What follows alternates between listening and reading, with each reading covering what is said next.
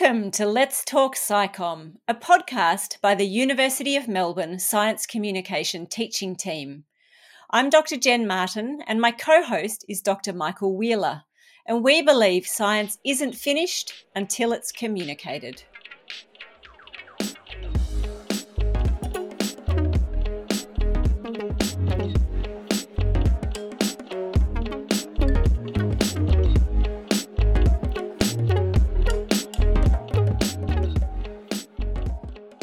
Hello and welcome to Let's Talk SciComm, a podcast from the Science Communication Teaching Team at the University of Melbourne here in Australia.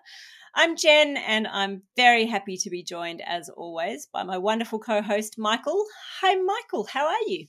I'm very good, Jen, very good, but the pressure is on today. We're doing a podcast all about how not to be boring. So yeah, I love how we tried to come up with much fancier names for what this podcast would be about. We've just ended up with such a straightforward title, How Not to Be Boring. So yeah, what are we going to do if we end up being boring, Michael? Terrible. Yeah, we'll have to start again.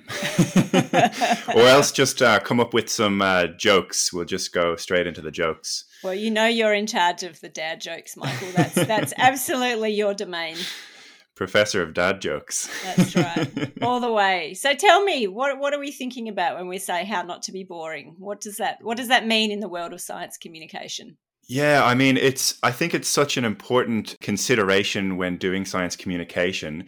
If we can all, put ourselves in the shoes of a time where we were incredibly bored from a piece of communication, I think a lot of people can relate to that. Imagine just being at a conference, you're listening to a half an hour talk and 5 minutes in you're already thinking about that experiment that you need to do, or in my case it's usually what's for lunch. Yes, I can relate. So I think as communicators we want to be aware of what do we need to do to ensure that we're not boring our audiences. Essentially. And I think to put that in context, I think it's especially important today because, we exist in an environment where there's a lot of distractions, due to technology. There's something called the attention economy, which is essentially where a lot of technological applications are vying for our attention. We got to push notifications and things like that. So, I think we're easily distracted. And there's a good quote that actually kind of summarizes that. It was back in 2001, and you don't really get quotes like this anymore because we're so used to the type of technology now that distracts us. So you wouldn't really hear a quote like this. But back in 2001, a lot of this stuff was relatively new. And this guy, Mark Prensky, came up with this idea of digital natives. So that refers to the generation of kids coming through who are growing up used to all this technology. And basically saying it was, arguing it was going to be a huge problem for education because they're just going to find traditional education just completely boring compared to all of the exciting stuff they're used to. So, it's a quote in the context of education, but I think it's, it's relevant to what we're talking about today. So Mark said, digital natives accustomed to the twitch speed, multitasking, random access, graphics first, active, connected, fun, fantasy, quick payoff world of their video games, MTV and internet are bored by most of today's education. And that was 20 years ago. Whew. Yeah, I know. So it's vitally important to try and be not boring and engage our audience if we want to get our message across. And I suppose, one experiment that we could do to prove how important this is, Jen, and I might ask you and also the listeners who are listening at home, if you can remember the content of a piece of boring communication. Isn't that kind of the answer to that by definition I can't remember it because it was too boring and I just tuned out and thought about other things? Exactly. That is the right answer that I'm looking for. Excellent. I get a gold star for that one. But I mean, I think, it is the stereotypical image of a scientist, though, isn't it? You think about any kind of negative stereotype about a scientist as a communicator, because let's face it, so many scientists are brilliant communicators. I know so many scientists who do an absolutely amazing job of communicating about their work, but that's not the stereotype. The stereotype is the person in the white coat droning on, using lots of jargon, completely boring. And of course, we can all think about a conference we've been to where there was someone, maybe they didn't wear the white coat, but they were incredibly boring and you didn't actually understand what they were talking about. And of course, you remember nothing. Mm-hmm. Yeah, absolutely. Yeah, and look, I think it's an important question that we can ponder and maybe debate is that what makes communication boring? Is it related to the style in which it's communicated, or is it related to the planning and structure of that communication? And I would argue that often the planning and structure of your communication is often overlooked. Yeah, I think it's both. I mean, I guess for me, a lot of it comes down to, as the person who has the privileged position of being the communicator. So whether we're thinking about you getting up and giving a talk, or whether you're writing something, you're in this very privileged position that you're demanding an audience's attention, or at least you're hoping to get that audience's attention. And so, yes, absolutely, some of it comes down to the planning and the structure, but it just also comes down to why you're doing it. What's the purpose? What are you hoping to achieve? And is the content that you're sharing actually relevant to this audience? Because I do wonder if, no matter how engaging a speaker you are, for example, if what you want to talk about is of absolutely no interest or relevance to your audience, maybe you're going to be boring anyway. What do you think? Yeah, you definitely need to ask yourself those questions, don't you? What am I trying to achieve? Who am I communicating to? And this is the biggest take-home message from, everything we teach, which is to tailor your communication to suit your audience. So if you only take away one thing from this, that's the main message.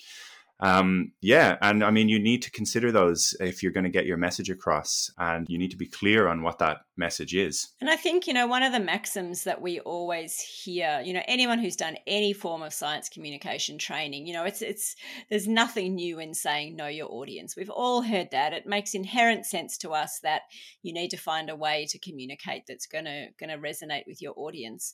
But I think for me, I take that a step further, and it's not just about knowing your audience, it's about respecting your audience, because I think certainly so much of the communication that I did in the early days, I was just focused on me. I mean, yes, I'd thought about the audience in some vague subconscious way, perhaps, that yes, I knew my audience were scientists in my field, so it was going to be okay for me to use some technical language. Or I knew my audience were primary school kids, so I thought about, well, how can I make sure that I make it fun for them? But really now these days, I think so much more about how do you respect an audience who is attention poor and time poor. If I'm going to expect them to focus on me, then I'm going to have to deliver something to them, ideally that they need, or that at least feels of relevance to them. And I think that can be really hard to do.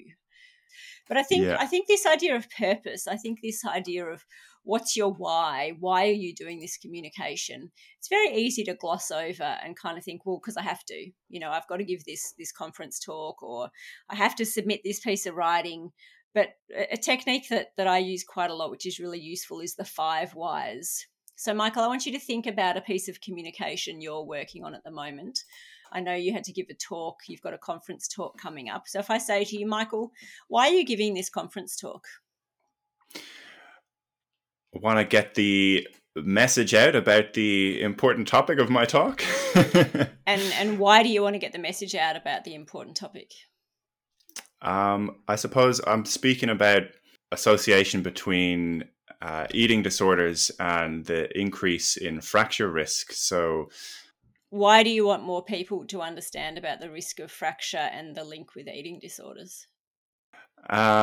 Because I suppose it can potentially lead to, interventions that might have a beneficial effect on fracture risk, the opportunity to educate and, learn what's behind the, increases in fracture risk.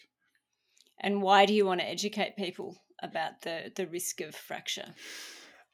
So we can potentially reduce people's risk of getting a fracture. So you get my idea, right? And to all our listeners, I totally just put Michael on the spot there. He had no idea that I was going to do that. But can you see how it's useful to just keep asking yourself why? Because eventually you usually get down to something that's really important to you and something that really kind of speaks to your values. And for most scientists, eventually the why is because I want to make a difference, because I want to help people make evidence-based decisions, because I want to help people be more informed about things that affect them. And if you go through all the whys, you get from the fairly superficial why of just, I want to give a good conference talk, or I want to get funding, or I want to potentially find a PhD supervisor, or I want to find a new collaborator, or I want to be more visible. There's all these fairly superficial whys, which are all valid and good whys.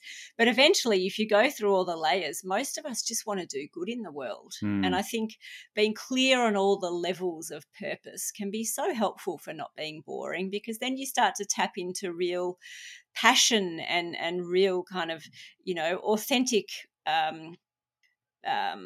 don't want to use the word passion again, but you know what I mean? You're really authentic about wanting to do this piece of communication, and audiences can tell that from a mile off, I think.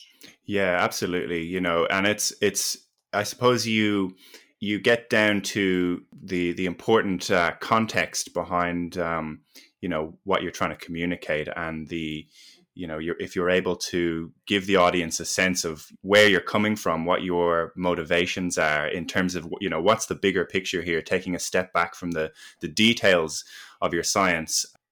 Yeah, and I think that's really useful because, in some situations, your communication, it's going to be predetermined who your audience is, right? I'm going to a conference to give a talk, or I've been invited on a particular radio show to talk about my work. So sometimes the audience is sort of set. But other times we need to find our audiences. So once we're clear on our purpose, then we can say, okay, well, if this is what I'm trying to achieve, who is the audience that I need to communicate with? And I need to find a way of connecting with that audience. And so how you're not boring is to, it's highly likely that you're going to have identified an audience who's really interested and has some skin in the game, has some investment in what you're talking about, or they probably wouldn't be your target audience. And then I think it becomes much easier to not be boring, because you're talking about something that is relevant to people. And so the next step then, isn't it, is once you're clear on what you're trying to achieve and who the best audience is to help you achieve that, the next step is kind of the challenging bit, but also the fun bit. And you mentioned this earlier with structure. It's how do we actually tailor a message that is going to work for that audience? Because I think so many of us have spent so much of our time as scientists thinking about the message that we want to share. This is my story. I'm going to tell you about my research. But I think often we have to realize that the way we share our work is not so much the way we want to tell it. It's the way that our audience is going to take it on board. And they can be quite different. Mm-hmm. Yeah, exactly. Yeah, you really need to be able to put yourself in the shoes of the audience. And I suppose it's, to pick up on something you said there, you want to make the content of what you're talking about relevant to the audience. And I think the more relevant you can make it to their lives, the more engaging it will be for them, so perhaps sprinkling your communication with some examples that they'll be familiar with, making it personally relevant to them as well, can be really useful. Yeah, absolutely. And I think, that leads to one of the things that you and I teach, and our whole team teaches a lot about, and that's this idea of a hook. The analogy is that if you're out there with a fishing line with nothing on the end of it, the fish aren't going to come and check out your line. They're just going to swim straight past. But the minute you put a hook on the end of your line and put some exciting bait on the end of that hook, ideally the fish are all going to swarm around you. And that's what we're always trying to do with our audiences. So we talk a lot about hooks, don't we? What's the very first thing that you are going to say? Well, the very first thing you're going to write, or the very first image you're going to show which ideally will immediately captivate your audience's attention. It will take them away from anything else going on in their heads, the temptation of the phone in their pocket, the notifications, the daydreaming, whatever it is, and immediately grab them to think, this is interesting.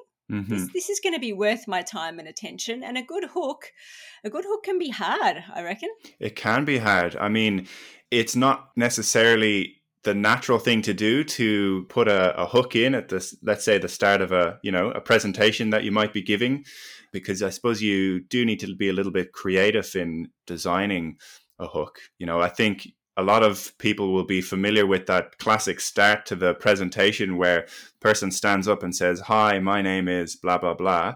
I'm here today to talk to you about blah, blah, blah." That's a missed opportunity, I guess, for not saying that and replacing it with something that's going to be immediately engaging. Absolutely, Michael. And the thing that drives me wild is particularly at conferences where the chairperson of the session has just said, "Hi, welcome to the session. Today we're joined by Jen Martin from the University of Melbourne, and she's going to talk about effective science communication." And then in the worst case scenario, I have a slide behind me that says Jen Martin, University of Melbourne, and the title of my talk. And then I go right ahead and get up and say for the very first sentence, "Hi, I'm Jen Martin from the University of Melbourne, and today I'd like to talk to you about effective science communication." And it sounds ridiculous when you put it like that. Yeah. But we see scientists do it all the time. So What's happened there? Well, the same information has been given 3 times. And by then, you've automatically lost the attention of your audience. Mm-hmm. Whereas if I get up and immediately start with something fascinating and interesting, and I see speakers who work in medical fields do it all the time, this really immediately engaging, the hook being something like, "Okay, I want you to look on either side of you. Of the 3 of you, one of you is going to be dead by disease X by the age Y," or whatever it is. And everyone's like, "Oh my goodness, who's it going to be? Is it going to be me? Is it going to be you?" And everyone wants to know, well, hang on, what is this disease and how can I make sure it's not me who dies from it? It just works a treat. Oh, absolutely. We had a lecturer in undergrad who did that with heart disease. And it's quite powerful. Yeah. Yeah. And I mean, I think depending on what your topic is and, who your audience is, you'll have a kind of a range of opportunities to do creative hooks. I remember being at the 3-minute thesis competition before and watching some of the other presentations. And one person was presenting about rocket science or something, but they started their presentation outside of the room where everyone was gathered to watch the presentations. And they started by, dramatically opening the door and running onto the stage as a rocket. So, they had their hands above their head in a triangle. They ran onto the stage, making the noise. Everyone looks up. What is this talk going to be about? Oh, that's such a good hook. I love it. Yeah. It's brilliant. I thought the hook was going to be something like, it's way more complicated than rocket science or something.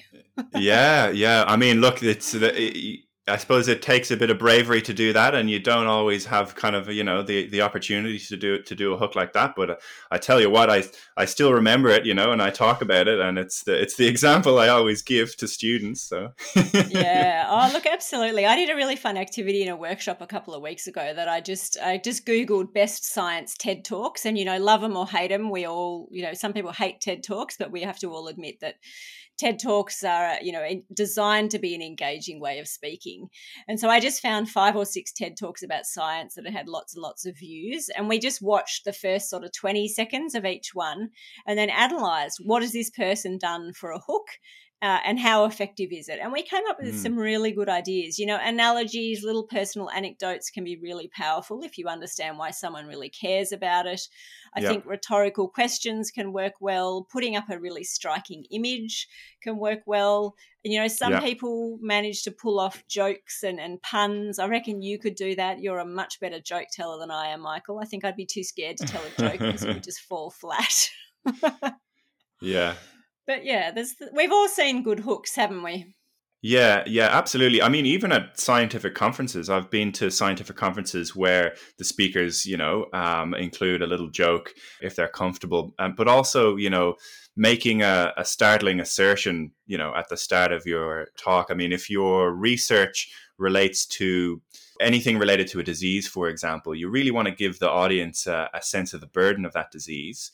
Yep. And there's certainly a lot of opportunity there to kind of make a startling assertion. So, yeah, there's a lot of different ways you can do it. And, you can be creative with the hooks that you come up with. And, I think the best kind of advice is to practice, try out a couple of these different techniques and see what other people think.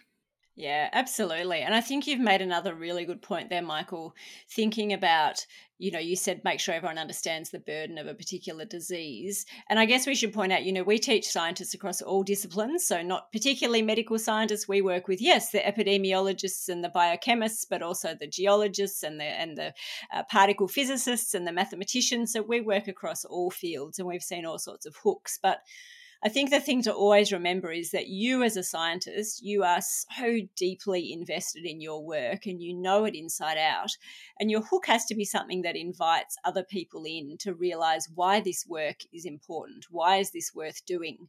So, your actual hook might be fairly detailed, but then you've immediately got to give people context so they understand. If you're talking about a particular, very small aspect of your field of work, tell people why they should care. Because I think this whole idea of how to not be boring, you're going to be boring if people get to the end of your talk or your piece of writing and kind of go, well, so what?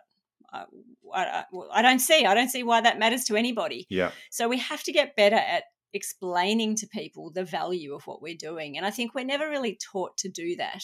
We're never really taught to say, well, actually, I really believe in the value of what I'm doing. I think this work is really important and I'm going to explain to you why. And, you'd never say it quite like that. It feels very uncomfortable, but we have to give context. What's the problem here?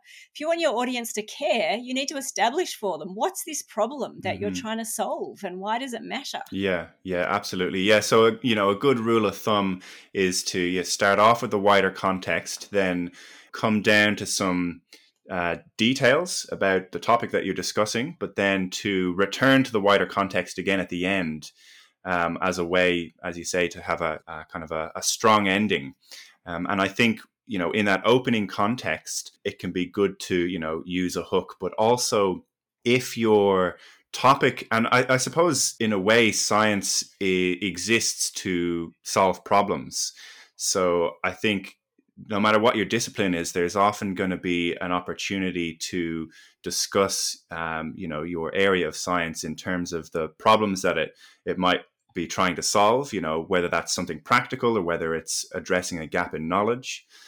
And if you can identify problems or gaps in knowledge in your opening context, you can repeat them towards the end when you return to the wider context. And I think that repetition is really powerful because what you're doing is you're familiarizing the audience with some of these problems in the opening. They're already familiar with it. So when you return to it again at the end in a way that explicitly links the details of your topic to those problems, then it can be really powerful. And an analogy I like to always give is, if there's anyone out there who likes stand-up comedy, if you ever notice when a comedian is doing a set, often they'll tell a joke at the beginning, but then they'll tell the same joke later in the set, and it's extra hilarious the second time. Yeah. And there's probably some powerful psychology going on there that I don't know about, but, I think what they're doing is they're familiarizing the audience with something. So now the comedian has a shared connection with the audience. And then when they return to that same joke, it's extra hilarious. But I think as scientists, we can tap into the same psychology. And when we return to our problems at the end, they will have, extra value and relevance in the mind of the audience. Yeah, I totally agree. And I think, this is something we'll do a whole separate episode on. We don't really have time to talk about narrative structure now, but what you're talking about there is definitely this idea of narrative. And we all know how satisfying it is when someone kind of comes full circle with their narrative. They establish the problem at the start. They talk through a whole lot of information that we need to know in order to understand the problem better. And then they return at the end. And often that looks like returning to your hook. That means coming back to that hook that you used at at the start. And as you say, it just has so much more weight when you return to it. So yeah, I think that's super important. And we'll do another episode. Well, we'll probably do lots of episodes on narrative. But just before we run out of time, Michael, it occurs to me that just one fairly straightforward point that we should make when it comes to how not to be boring is just to say, of course, you've got to think about the language that you use. And, jargon has such a bad name. People are always, saying, you can't use jargon, you can't use jargon. I disagree. I think jargon is only jargon when you're using the wrong language for the wrong audience. Technical language can be absolutely fine if you're talking to an audience who knows that technical language. It's just that you don't want to alienate people by using language that they're not familiar with. So it comes back to know who your audience is, respect your audience, and then use language that's going to be inclusive for that audience. Because as soon as we use words that people don't understand, of course you're boring. I mean, gosh, I've listened to a lot of talks in my time where I wasn't clearly meant to be part of the audience, or the speaker hadn't thought about who the audience was, and I just got lost and bored and went off into my own little world because I couldn't understand what they were talking about. Yeah, absolutely. And it's the thinking about, is this technical term necessary? I mean, does it carry any special meaning that would be lost if I were to replace it? Yep. And if not, then replace it. Yep. But if it does have some special meaning, then it's probably fine to include, but maybe you want to consider, do I need to tag on a little extra explanation, depending on the audience? Yeah, and I think if you are giving a talk and there could be people in the audience for whom your language is not their first language, it can be really helpful to provide any technical terms you're going to use as a written thing on the slide. Because as much as we'll do another episode at some point talking about slides, and less is always more when it comes to slides, but if you're using a word that might not be completely familiar to someone as a spoken word, then having it as a written word in front of them can really help as well. But we'll come back to that, Michael. Right now, we need to move on to a very special segment that we're excited about that we're going to include in lots of our podcast episodes. What's that, Michael? You tell us. It is, drum roll please, the student tips.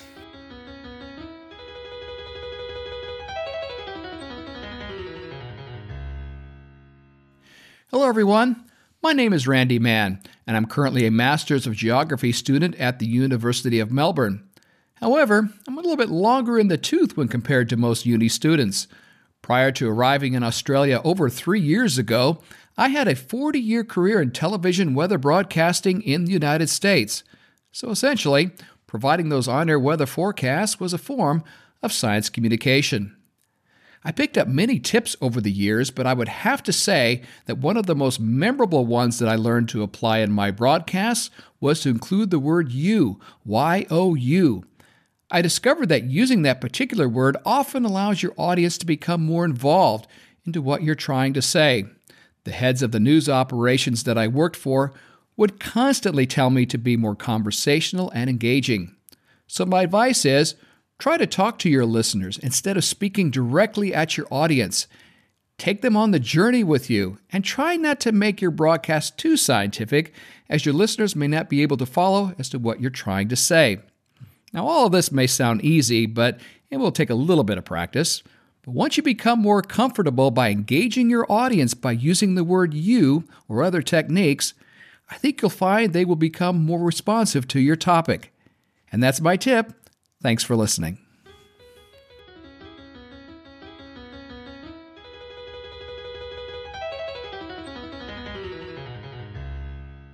Hi there, my name is George.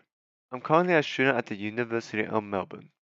The tip that I will provide in maintaining and grabbing the attention of the audience is to continuously practice this skill. This will enable you to adjust your tone, sentence structure, and information you present specifically to the audience that you are targeting. Personally, this has helped me, as I have been recently practicing writing on the blog format, so hopefully it would help you as well.